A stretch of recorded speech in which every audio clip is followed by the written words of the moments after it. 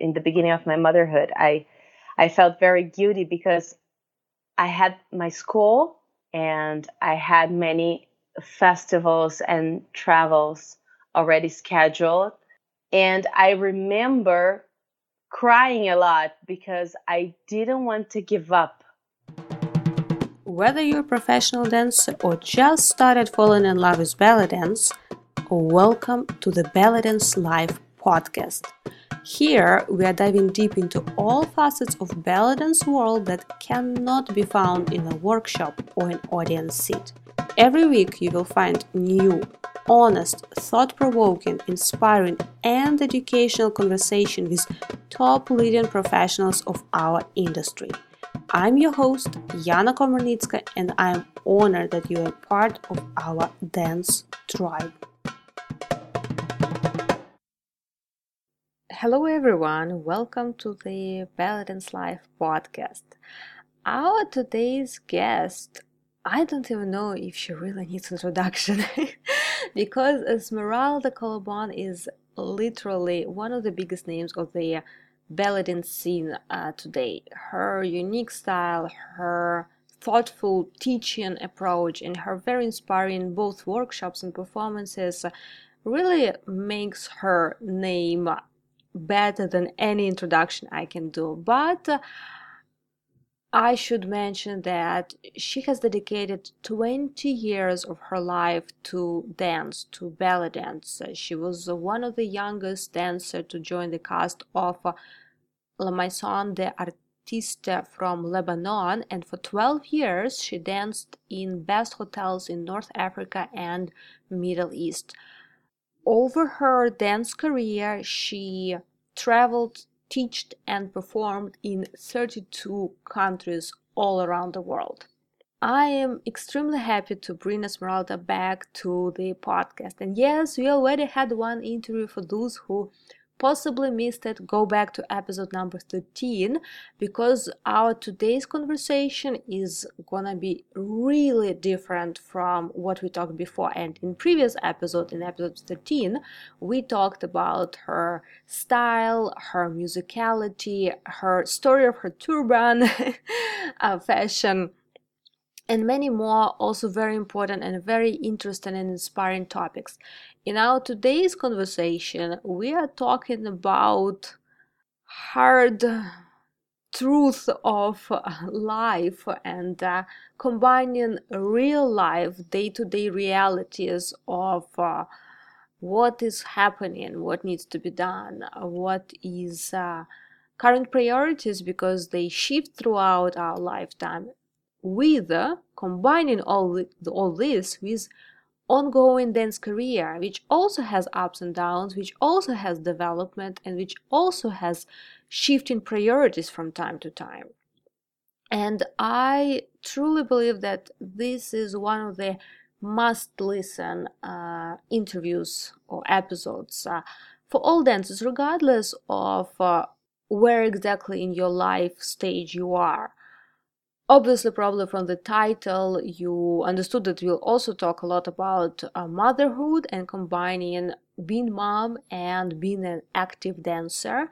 And I still think it's a must-listen interview, regardless if you're already mother, if you're not, if you're planning to have children, or maybe not. But it's more than just about having children. It's about our dance community and a relationship that we build with each other and we share with each other.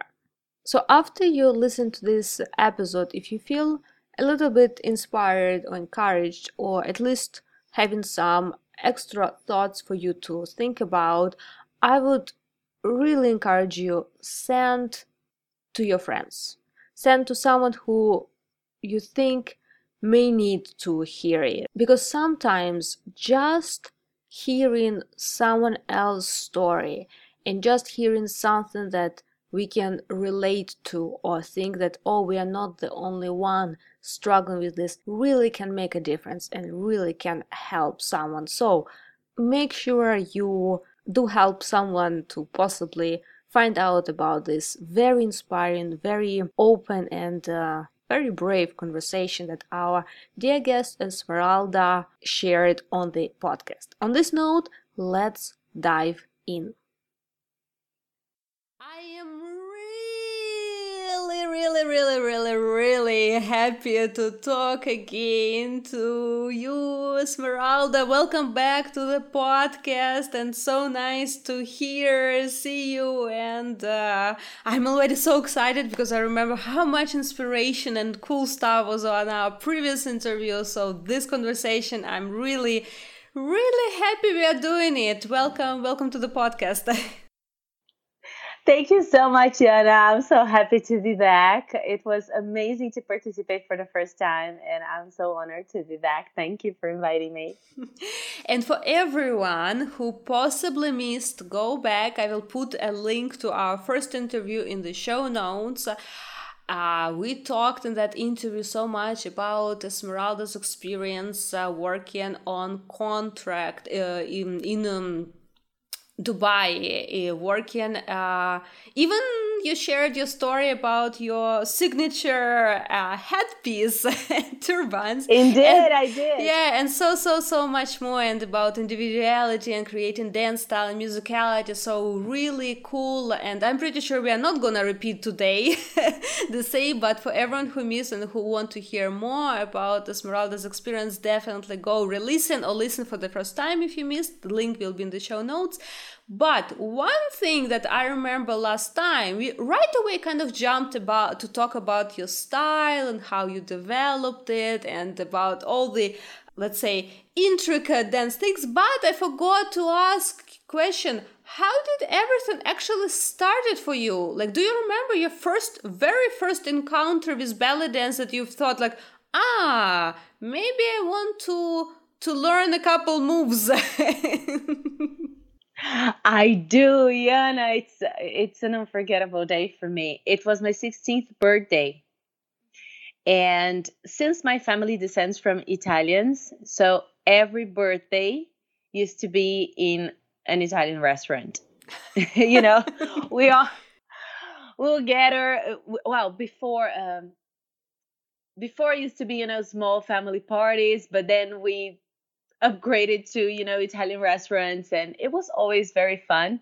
But when I was 16, I remember telling my mom, well, I'm 16, let's do something different. I mean, can we?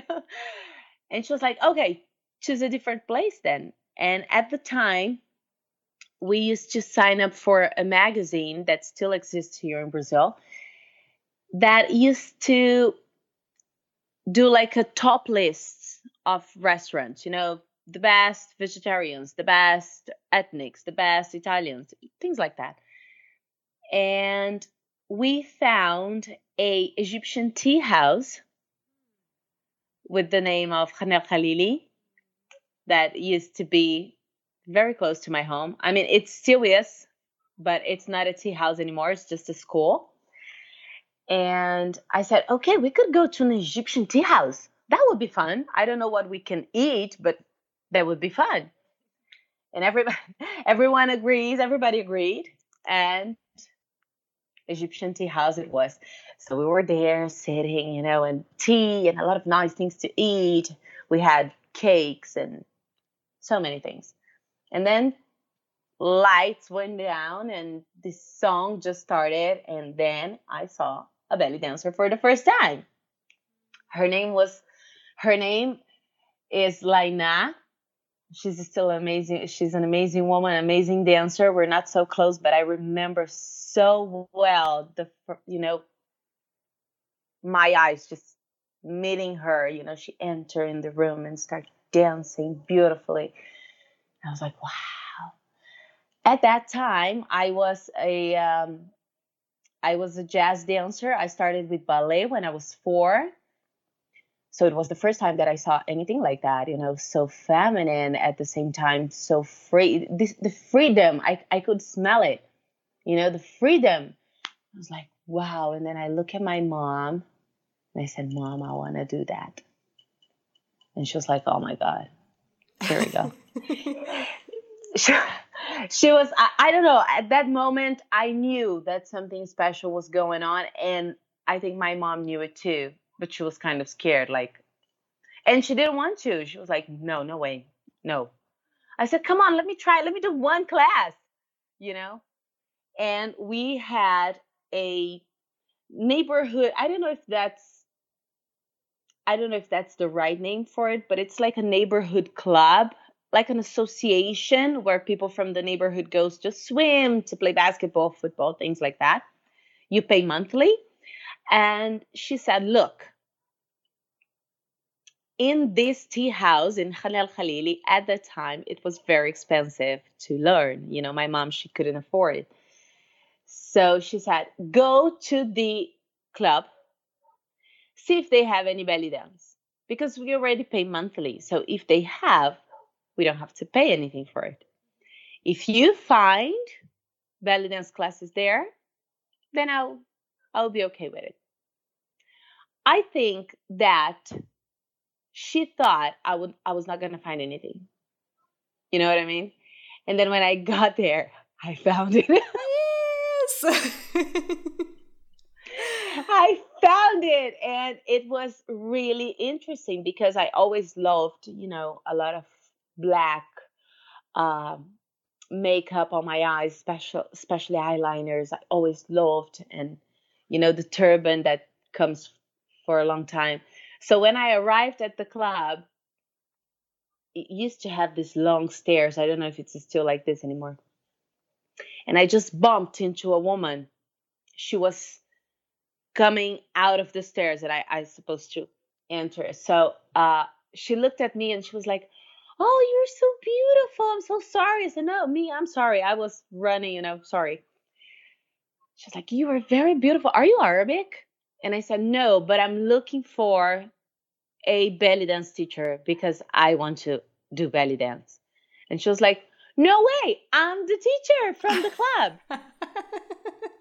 I'm not joking. It was exactly like this. Oh. It was exactly like this. And that's when I started belly dancing. And so you're saying that you already used to have like a heavy makeup, love to the eyeliners, like turbans. They came afterwards.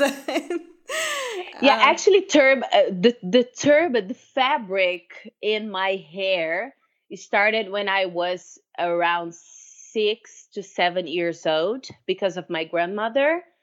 But once I came to São Paulo, because I grew up in the countryside in a city called Rio Claro, and when I came to São Paulo, uh, that I got to be more involved in my mom's routine, you know, because I was living in the countryside with my grandparents, and you know, my mom, she used to wear makeup every day, which is something that I did not connect with. My grandmother, she was not very into makeup, but she was very much into hair. So I got the hair routine from my grandmother and then the makeup from my mother. But my mom, she didn't like me to go over her makeup. She didn't like that much. So I remember when she first gave me one lipstick and one eyeliner. That was my first makeup. And I posted, by the way, I think last Thursday, I posted a photo of my first belly dance, my first belly dance presentation, you know? And I wrote that I was wearing eyeliner and a lipstick. That was the only makeup that I had ever. So since it was the only thing I had, I used to wear it a lot. So eyeliner was all over it. Let's double the eyeliner. I doubled the eyeliner. And the photos, by the way, really adorable. I recommend everyone go and check Esmeralda's Instagram feed. You'll find it there. Thank you. But it's so cool. So yeah, you found belly dance classes. I did. Nothing could stop me, and I did it. And how long did it take you from your first belly dance class to your first performance that you posted on your Instagram? I think it was a month.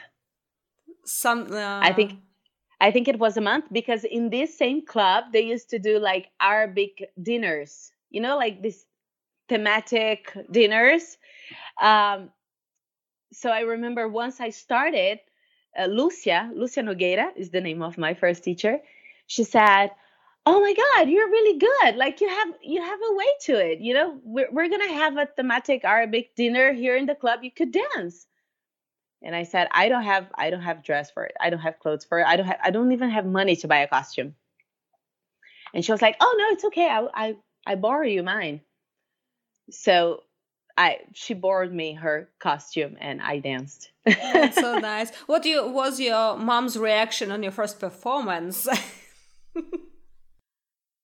I don't know. I mean, I didn't look at my mom when I was dancing because I was so nervous. I remember being so nervous, but when it was over, we came back home and she was like, "You were really beautiful, honey." And I was like, "Thank you, mom." My mom, she's a very tough woman. Um, she's very balanced, and she don't show off much. I mean, whatever she's feeling. She has an amazing life story, and I understand why she's like that. So it's really hard for my mom to tell me straight away, like, "Honey, you did amazing. You were so beautiful." I grew up, my career, all the phases, everything that I go through, I knew that I had my mom with me, but it was not on this very intense talk feeling. It was not like that. She was never too open. I knew when she was worried. I know when she was happy. I knew when she was proud. But it's not her way, to just tell me like this. So, and I remember in 2019 when I did 20 years of belly dance and I did a show here in Brazil. I honored her in the end of the show, and I told that to people. I told that to everyone in the audience. I said, "My mom is not really, a show off. She doesn't put her feelings out there, but I know." So yeah, but sometimes I catch her talking to people about me, which is really nice. So one time I remember someone came up to her and I was behind her. Uh, it was a girl. We were in the festival, and this girl told my mom, "Oh, your daughter is so amazing. I love her so much." And then my mom spoke about me in the third person. She was like, "Yes, Esmeralda is really fantastic." And I was behind her and I was like, "My mom finds me fantastic. That's awesome." Oh, that's so amazing. And yeah, we have all different ways of expressing emotions, but also we need well, it's just cool to see and feel that support and just know it's there, even although it's not like, expressed or being shout about. Like, we don't sometimes need to actually shout about. And I remember even in our previous conversation, you were saying how much your mom is involved, even when you practice new performance to a new song. You very often kind of like showcase and ask her your opinion, and it's so awesome to have her support on each step of your dance activities. That's awesome. Yes, exactly. And now you are mom yourself, Yeah. and 3 years ago, when we had our first interview, almost 3 years ago, Yeah. your daughter was very, very young. Now she's a little bit older, still, of course, very young, but is a little bit older. How, for you, this relationship now of being mom, now almost like a mature mom, we can say, and being a dancer, how does it feel like combining these two roles, especially from the point of view how it felt like in the beginning, like let's say, I don't know, like 3-4 years ago, and now, like what, maybe it's the same, or maybe you have any changes, like what you kind of interpret and combine these two roles, and maybe it somehow influenced your dancing too? Yana, I think there is a huge change in this 3 years because we have a saying here in Brazil that goes, once a mother is born, a guilt comes with it. I'm not sure if I translated well, but we say it like this: once a mother is born, there's a guilt also, Yes, you know. guilt, yeah. And I was very, I felt very guilty in the beginning of my relationship with my daughter, in the beginning of my motherhood. I felt very guilty because I had my school and I had many festivals and travels already scheduled. And I remember crying a lot because I didn't want to give up on my career, but at the same time, I didn't want to be judged by people. I didn't want to hear, "Oh, you're going to leave your daughter to go and dance? I can't believe you're doing that." And I didn't know exactly what to do. In long story short, what happened was my husband, who works with cars, statics. I don't know in English, but he works with car statics and stuff. And Katarina was about 3 weeks. I don't remember if I if I told you this story in the other No, podcast. I don't I think so. don't remember anything about it. She was around 3 weeks, and my husband came back from work, and I was devastated. I was crying so much. Katarina was sleeping. I remember so well, like it was yesterday. I can look at my house and I can see ourselves in the situation. It was insane. And he was like, "What's happening? What's going on?" And I was like, "I can't do this. I cannot do it. I'm giving up everything. I'm closing the school. I'm canceling all my festivals. I'm canceling everything. I cannot do this. I can't. She demands a lot. I need to be here for her. I can't. I just can't." And he said, "You're going to be miserable." And I said, "I know. But I prefer to be miserable than to deal with the judgment that will come if I decide to keep working." I was very new, maybe mothers, dancers slash mothers will hear this right now at this point and they will say, "No, come on." But I was, I was lost. It was, 3 weeks of being a mother. I was completely lost. My psychological side was a mess. And then 2 days later, my husband came to me and he said, "I know what we're going to do. I have an idea." I said, "Okay, what's your idea?" He said, "I have a job that I can have at any moment. You don't have a job, you have a career that it takes a lot to maintain, to keep going. You didn't start it yesterday.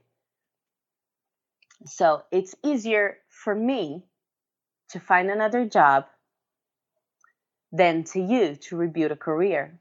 So this is what we're going to do. I'm quitting and I'm staying home. And you're going to do whatever you have to do to keep happy, to keep your career going. And we are not going to allow anyone to judge us on that." And I remember telling him, "You're crazy. This is not going to this is not going to work." And he was like, "We can try. We can try. Let's try. You teach me what I have to do. We're going to schedule. We're going to organize everything. And And we did it. And we did it for 11 months, exactly 11 months. My husband was a stay-home dad. He did beautifully. Uh, he helped me so much. And when I needed to go to teach, to travel, he was 200% presence here. He used to video call me and send me videos of Katarina. He documented every minute of her so I didn't feel like I was not participating. And on her first birthday, we were, singing happy birthday next to the cake. And I remember we did a photo and we look at each other. Katarina was in his arms and we look at each other, we kissed each other. And I start crying. I told him, it's okay, honey. I can take it from here. You go back. I can do it now. I can handle now.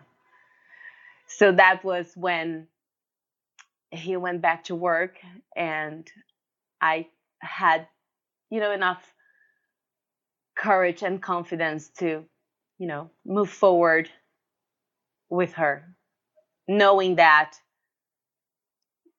I could do it, that I could be a mom and a dancer at the same time. But at first, I needed so much. What he did was amazing. Oh wow. First of all, there's so much on my mind right now. First of all, thank you for sharing the story and thank you for being like honest and open to talk about this.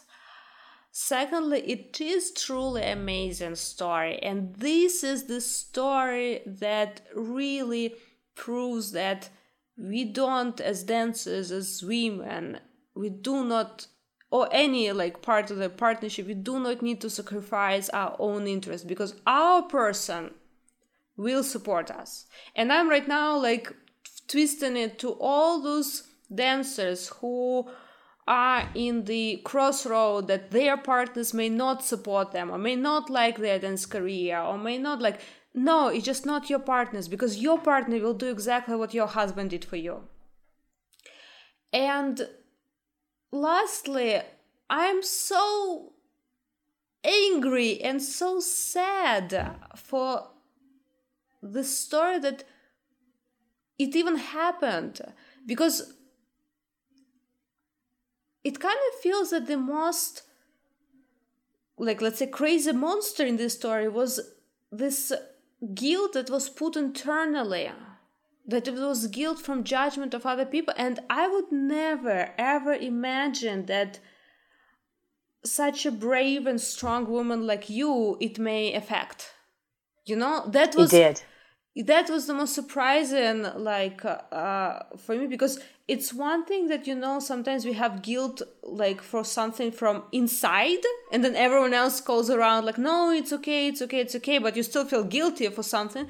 But it's another thing that, and you are like a dancer, public person with so many years that probably dealt with so many things in your life, and it still, like, one of the things that's also for people to hear that if you feel influenced, you're not alone. Like, even such, like, because you're like, even from your previous interview, people can hear, but we had a little more communication, so I know how incredibly strong and brave and like complete person that, like, you know who you are, and it still gets to you. Like, got to that now point. So that makes me angry that, oh my God, why we put this guilt into other people and judgment, and at the same time incredibly like sad that it's so spread and it happens so much that even such strong people like you like get, like on the edge of quitting their careers.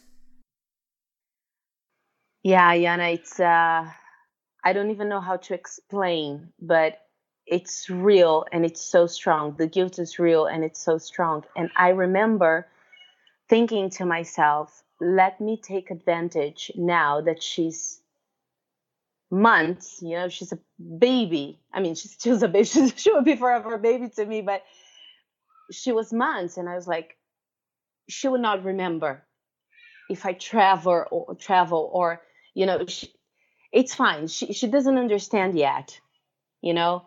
Um, and I remember traveling and crying so much. I remember crying so much and afraid of posting things on internet because whatever I post, I remember receiving 40% of good things and 60% of, but where is your daughter? Why you're not with your daughter? Oh, Who's taking care of your wow. daughter? Don't you miss your daughter? How can you sleep without your daughter? And I just had to ignore that. I don't even answer.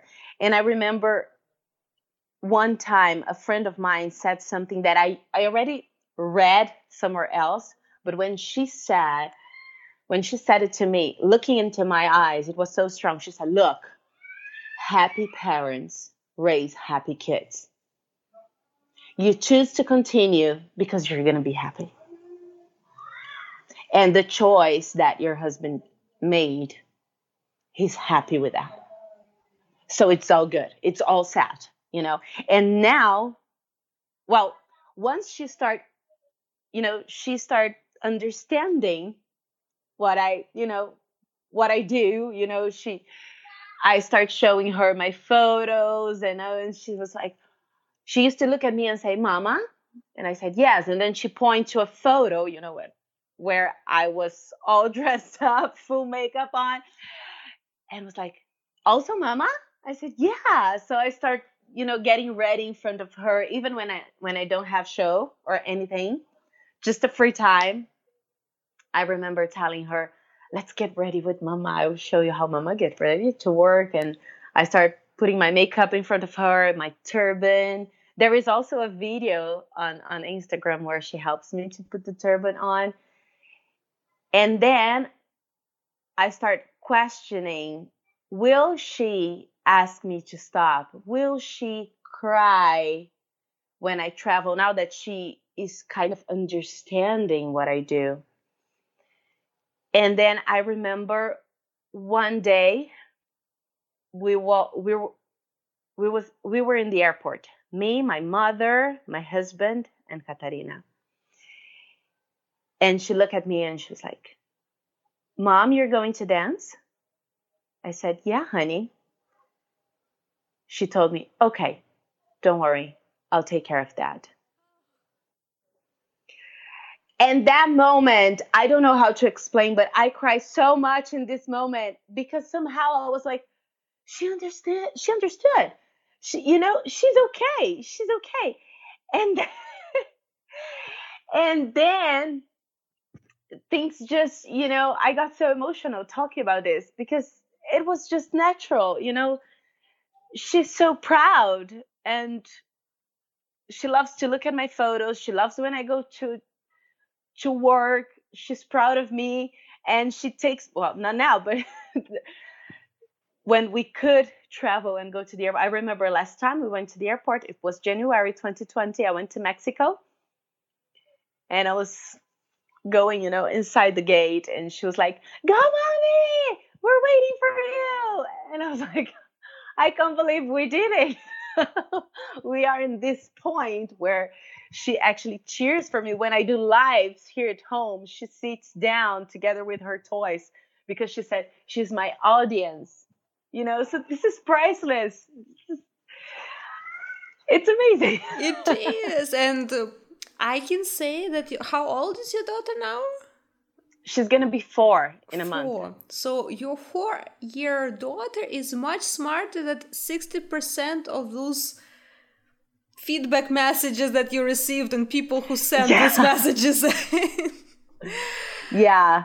Yeah, but and I always talk to her. I tell her how important it is. I tell her how important it is to me, and I know what is important to her. So I always try to show her, that I am so happy when she's doing something that she loves, and that we have to be happy when we see the people that we love doing what makes them happy too. So we try to have this conversation all along. At the same time, reminding her that she's an individual and that she can choose whatever makes her happy. Because she receives a lot of, oh, are you going to be a dancer like your mom, I things like that. imagine. Yeah, and we are always, reminding her, like, you don't have to do that, right? Whatever you feel like, whatever you feel happy, it's okay.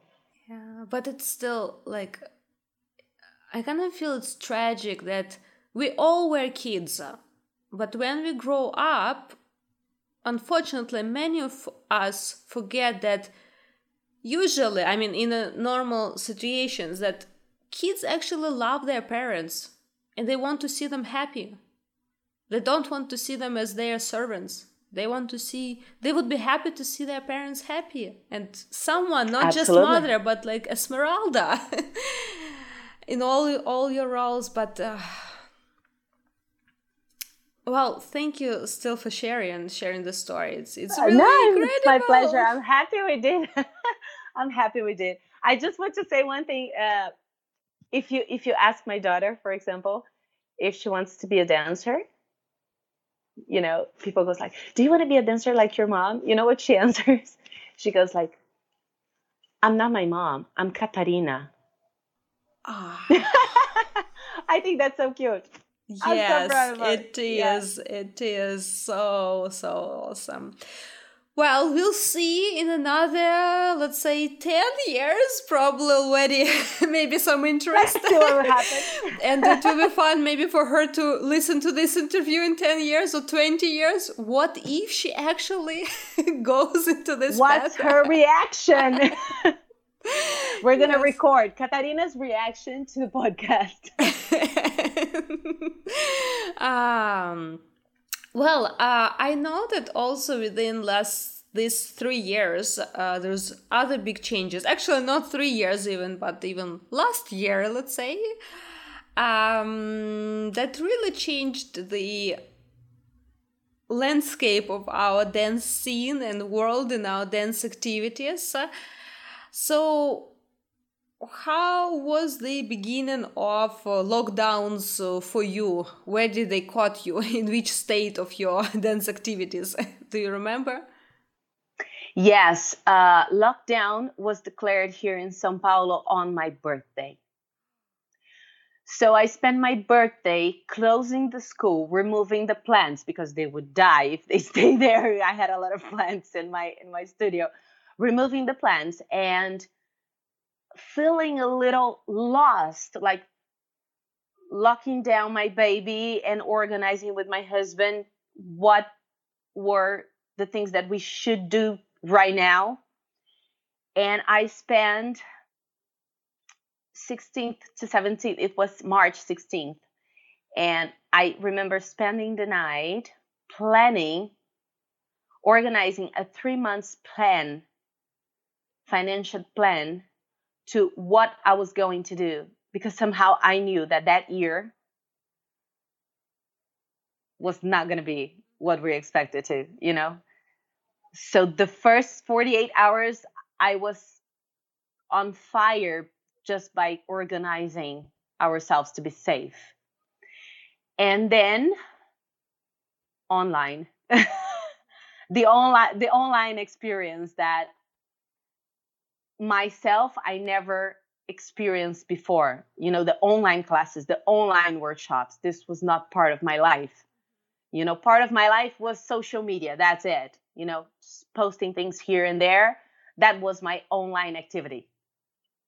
So I had to learn how to do it. And I don't think it was hard. I wouldn't say that. Oh, it was so hard to go online. I don't think so. Um, but what in my opinion was the most challenging was to keep my energy as higher as possible in order to really in order to really deliver what my students were waiting for. Because, it was really difficult to measure what was happening with, with the lives. So I was like, okay, I have all these students, all these women with different lives, different priorities, different problems. We're all locked down, and they are still investing in me to somehow change their day. So how am I going to manage my real life, my realness, my routine, my problems, and how am I going to balance and prepare myself to give them the best I can, to really make it worth it. That was the challenge for me, because some days, we're humans. I mean, some days it was so hard, and I decided, throughout the, day by day, I was learning. And at some point, I remember recording a video talking to them like, I think the best way to do this is being honest with all of you. So I am feeling horrible today, but we are going to dance. So honesty was the key all along. And this point was gold to me, because till then I was, working as always, my private person in my home, my private person, my private life. And then once I leave my home to work, then it's my professional life, it's my professional posture. I try to keep things separated as much as I could in my life, not only to protect myself. I try not to take work home and vice versa. But I got to a point where it was pointless, because I was home. My baby was screaming. Sometimes the mask was all around. Sometimes I was recording or giving a class, and my washing machine was choo, choo, choo, choo. So, and I was like, okay, things are mixed up. I cannot. I have to merge them with honesty, and that was the key. That was the key. When I understood that, it was so much easier to keep going. And I noticed that for my students, they felt the same. Because once I started, this was the highest point of this week, ladies. Oh, this week it was so low for me. This happened, and I started actually creating like small stand-ups in the middle of the class, just talking about my problems, which were there as well, because I have moms, and so it was fun. And I start transforming what I used to see as just normal. Oh, this is normal. This is normal. I start seeing as beautiful. I start seeing as art. I start seeing as a reason to laugh or a reason to share. So it was really cool, Yana. Yeah, that's so. So much things I can relate to and feel, and especially when our work is built on giving some emotions to people, because it is like people go to dance classes, they want to receive from teacher not only physical skills, but it's first of all about emotions that they experience, how they feel. The same with social media. If people subscribe to someone or go to someone's social feed, it's not about the person, it's about emotions that they receive from watching this feed, and whenever times come, you still kind of feel like, oh, but I kind of have expectations that I need to deliver something positive. But to deliver, you first need to be in a specific mindset, in a specific, like, mood. And personally for me till now, like, although like I started online things way before lockdowns, but during this last year there is a lot of pressure because everyone started doing Zoom classes live, Zoom or Skype, but mostly like Zoom, and there's a lot of pressure, and I still resist. I do not want to commit because with these ups and downs, like, what if I schedule a class and then an hour before class something happened and I just emotionally, physically not in that space? And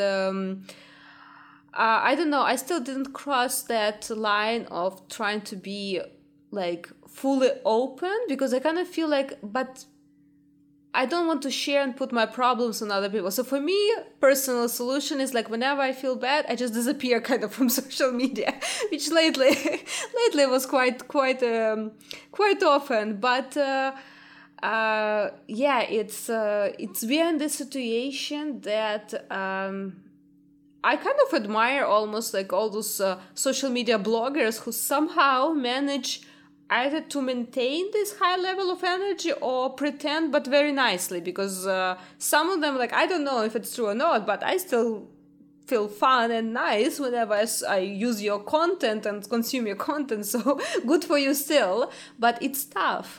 It is tough. And people sometimes forget that whoever, dancers, teachers, bloggers, they're also human. They also have many things going on behind that screen, not only that class or that recording that you all may be watching right now on your computer or phone.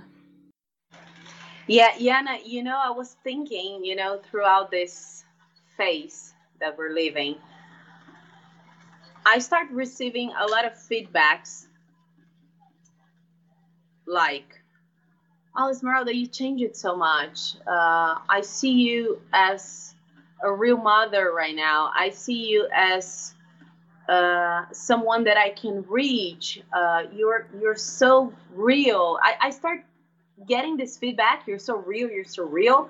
And then I was questioning myself, like, yeah, I was always real. What was not real? I was questioning myself. What was I doing that people didn't see me as real? Why was I so maybe perfect or plastic, or I don't know what was it, and then I start thinking about this ballerina, this self-image, this own style, that are things that we talk about so much and that we intensify so much. I start paying attention on dancers, on friends, students, how much they try to leave their woman, their self, their real self behind, outside the class, to create this persona, this ballerina that it's perfect, that has the right feeling in the right time with the right coats. And then I realized that what actually people started to see in me, because I allow them to, is my priorities. Because at some point you cannot, people actually, they start comparing the Esmeralda that first started to be famous around 2014, 2015. I mean, in Brazil, people start seeing me more, 2010, 2011. But worldwide, I start traveling around 2012. So 2014, I was kind of,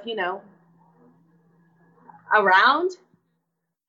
And they start comparing this Esmeralda with the Esmeralda today. And then I realized that was never my goal to hide the woman that I am. In 2014, I was not married. I didn't have my own house. I didn't have my baby. So routine, priorities, they were completely different. So I was living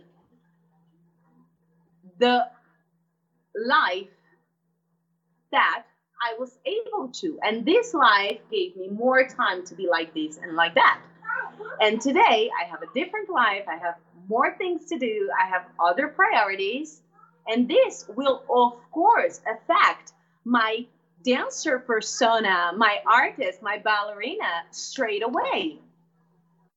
So we have to remember that when we start dancing, we're not a blank paper. We're not an empty thing, you know.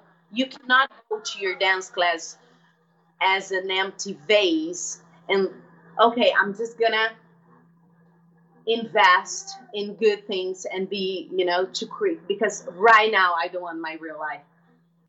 I think that once I realized that what I was doing all the time, I was always very faithful to my private life.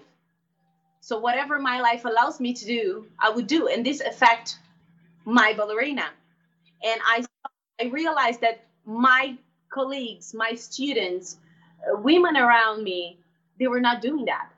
They were going into dance, escaping, looking for escape. You know, I'm not generalizing, please, I'm not doing that. I'm just, you know, sharing what I realized, you know, with people near me. And I start talking with people. It's been, I think this became really clear to me the last 7 months maybe, and I start talking about this with people. Do not leave your woman, your baggage, everything that you are, all the tears that you cry, all the victory that you have, do not leave outside the class, because they are essential to create the power that you want in your dance.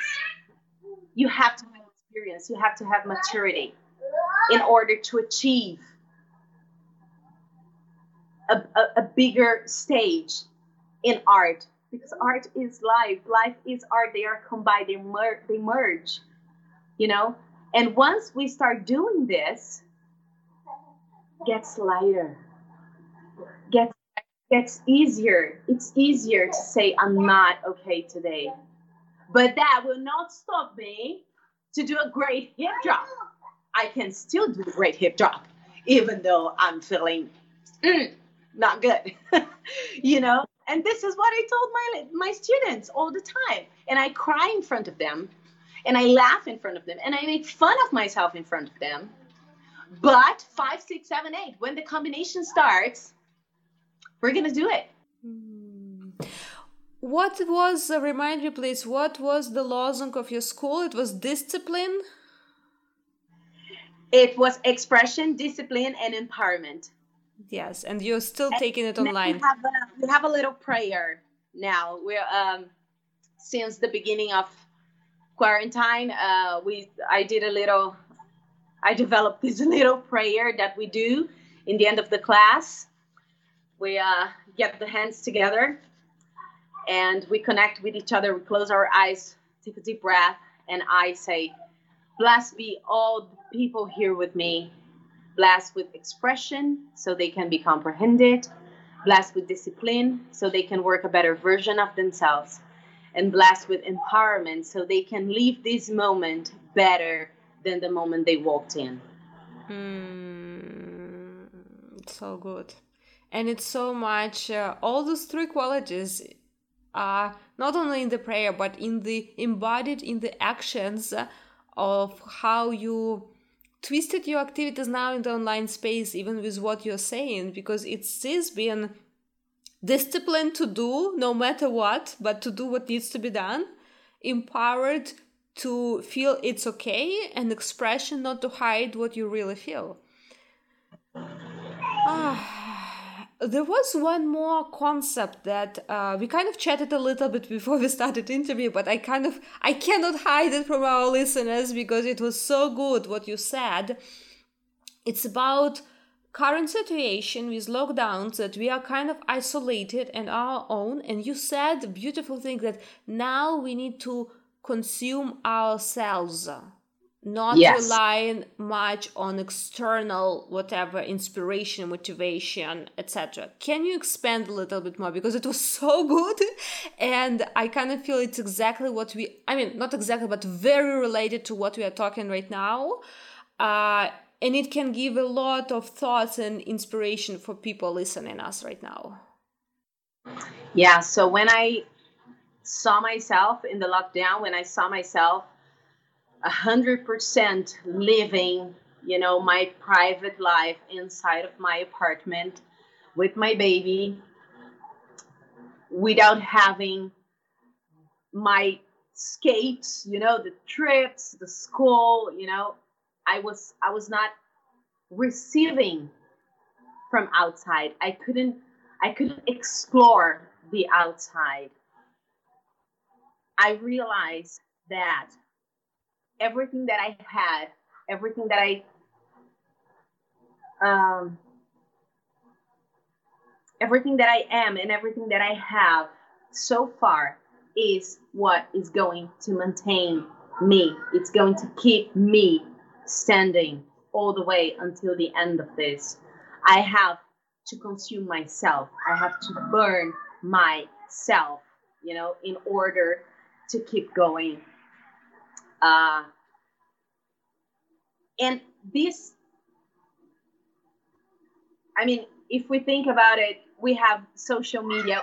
We still can visit, virtually places. We still can talk to people, which is amazing.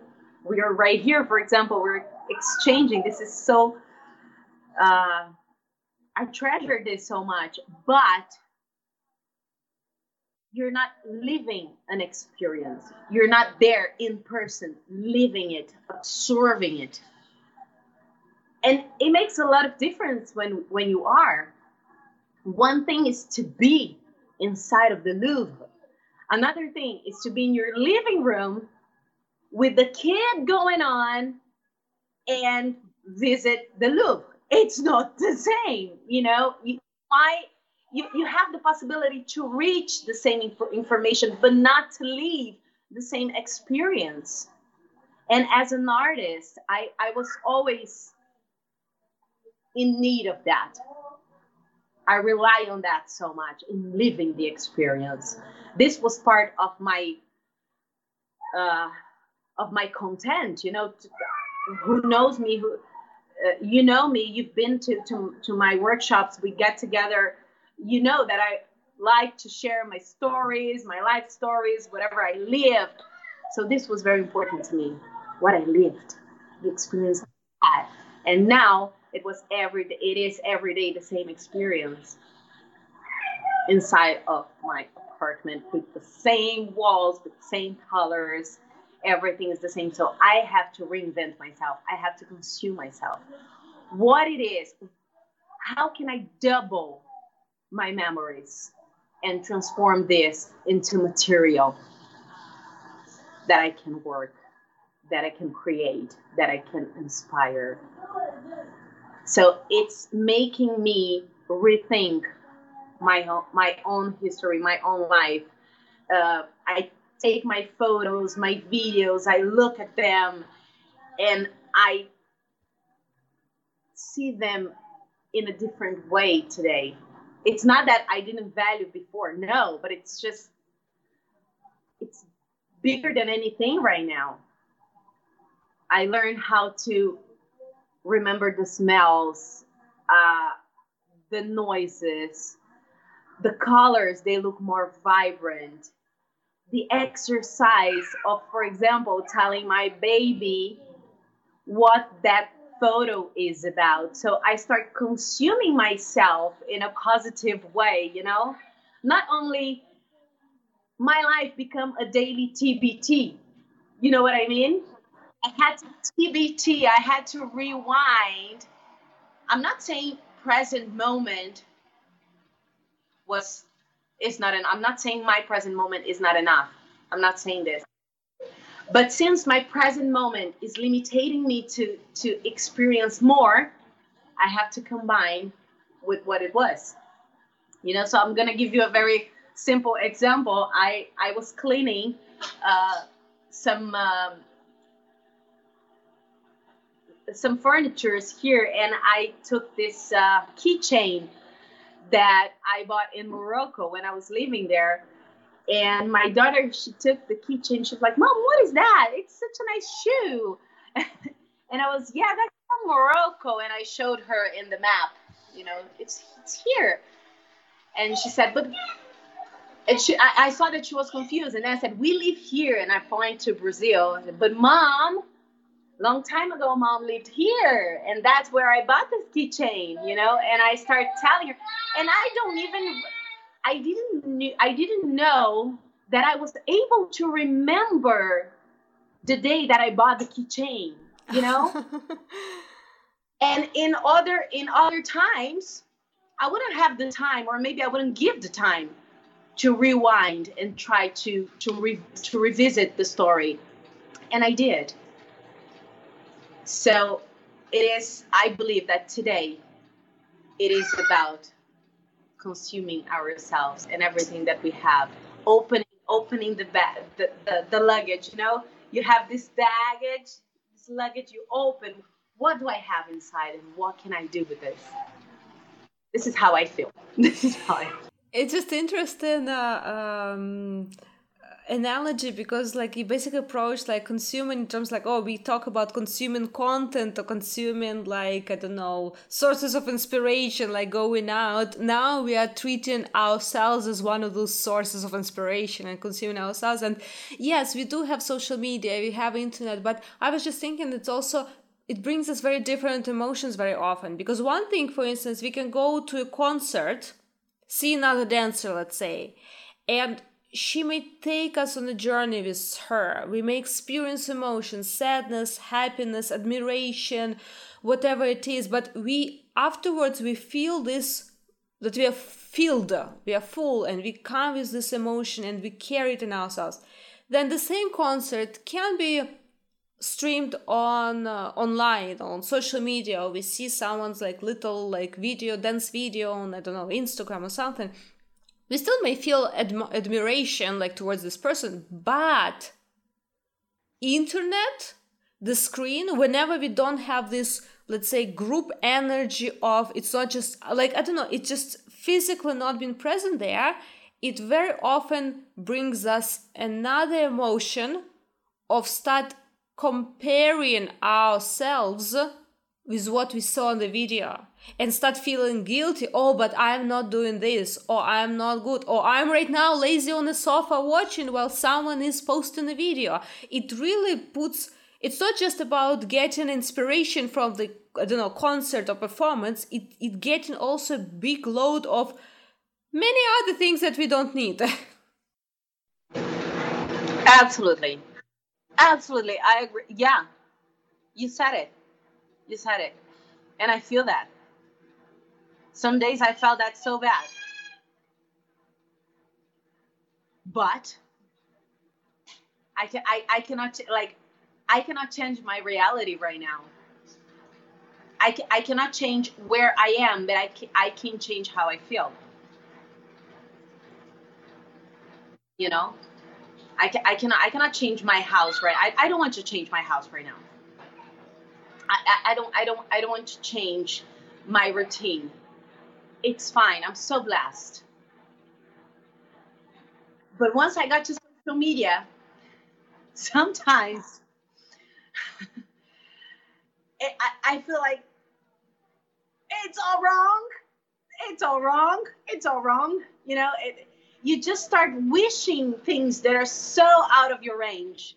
You start wishing to feel, wishing to buy, wishing to be, it's a storm. I feel that sometimes, depending on how much time I spend in social media, I feel like a storm. And sometimes I feel so wrong. Especially that we compare not just with one person, we compare with our whole feed of a bunch of separate moments from different people, but it kind of feels like, oh my God, now I need to do all of that. And then sometimes you see things and you start comparing and you go like, there is no way I reach that. There is no way I reach that. I don't even know how to close this thinking. Like, I feel that I'm still going to feel this. I will still experience this until the end of this pandemic, because we do work with social media. We promote ourselves in social media. I do search for inspiration in social media, and I do find I connect with my friends. I cheer for them.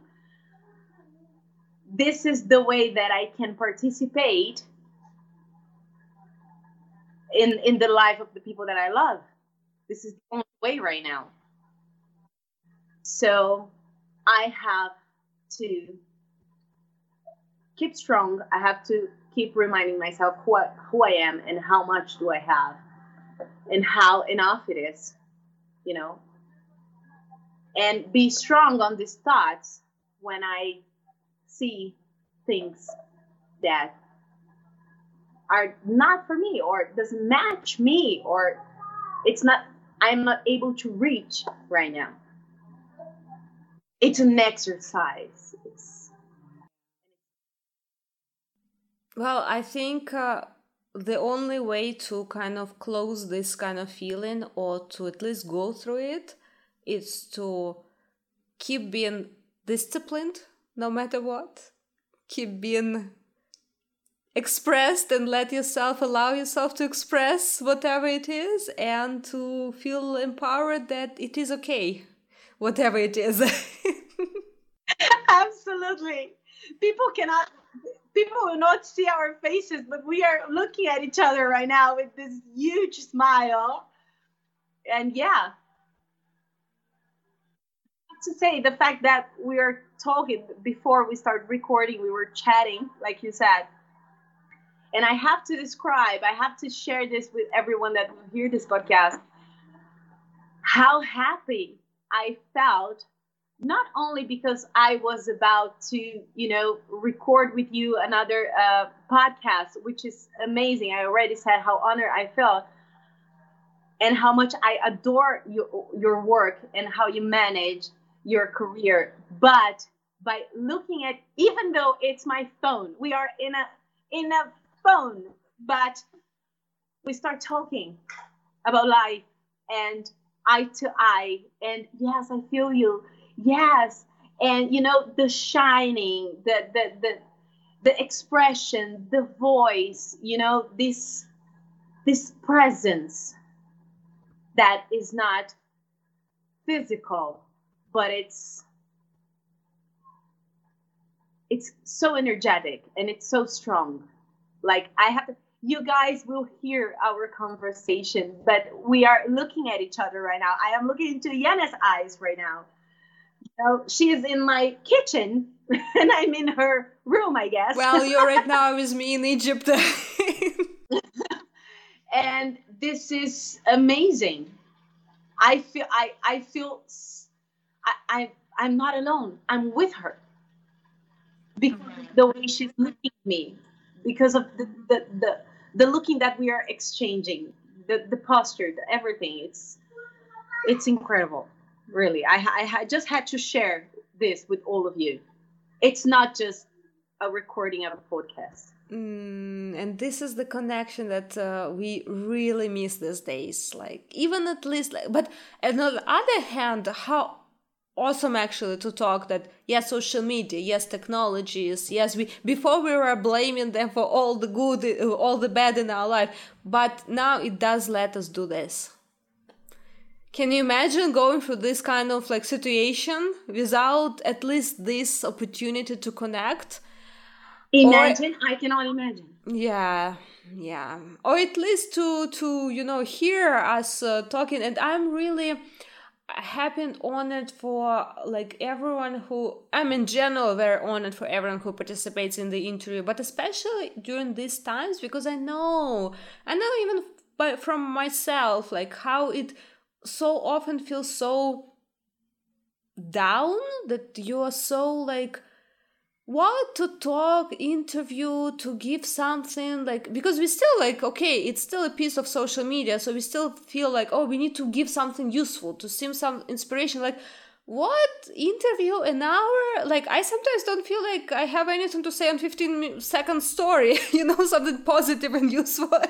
Like, so I'm really grateful and thankful for like all the guests, and like you, well, for you I'm very happy in general to see and talk to you, but also like really thankful for everyone who agrees, especially during this time, to just talk. And this is open conversation, so it may go very wrong directions, and I mean not wrong but very different directions, but it may not always maintain this, like all perfect polished persona that we kind of feel sometimes pressure to put out, but it kind of can go very honest and deep corners sometimes. So thank you so much for being open and being with us. And I mean, I'm very, very happy to see you and to talk to you. But I also know it's additional kind of pressure sometimes, knowing that, oh, yeah, just chat about dance and life, but it's going to be published publicly, put out there. So thank you so much for agreeing and for spending your time with us. It's my pleasure, Yana. Thank you so much. Really, thank you for giving me this opportunity and to be to be here with you, to talk to you, and to share as a friend and as a dancer as much as possible. Thank you so much. Well, and on this note, we kind of logically kind of feels like closing the conversation. But on this note, I also want to ask you: can you tell people where they can find your content? You're doing a lot of online stuff now, so what is in general, at least, where they can sneak peek and to see more about your online classes and where they can follow your activities these days? So I have my website, www.danceesmeralda.com. You can find the link to access the website in my Facebook and my Instagram. Normally, I am more active in Instagram than Facebook. But yeah, both of the social medias are my go-to to promote. And I have Zoom classes twice a week and pre-recorded classes. The pre-recorded classes are just in Portuguese, so I might not, it might not be suitable for English speakers, but I do have Zoom classes in English.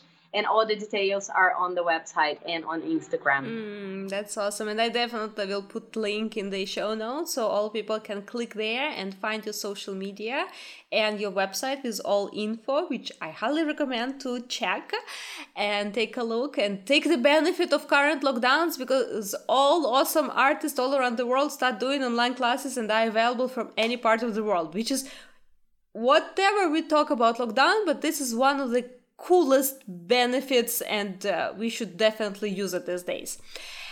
And I want to sum up our conversation with our traditional question. And to be honest, I'm sitting right now, I was like, okay, I was preparing, but I forgot to take a look if I asked you in our first interview it or not. I think it was already exist in our traditional question, but it still will be good to see and interesting to hear you 3 years afterwards. Maybe it changed.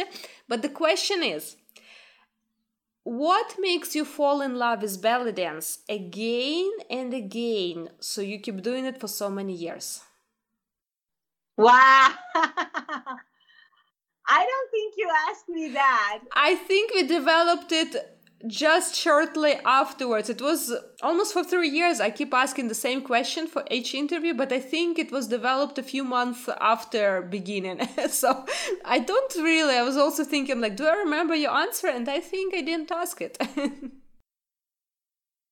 Yana, to be really honest with you, when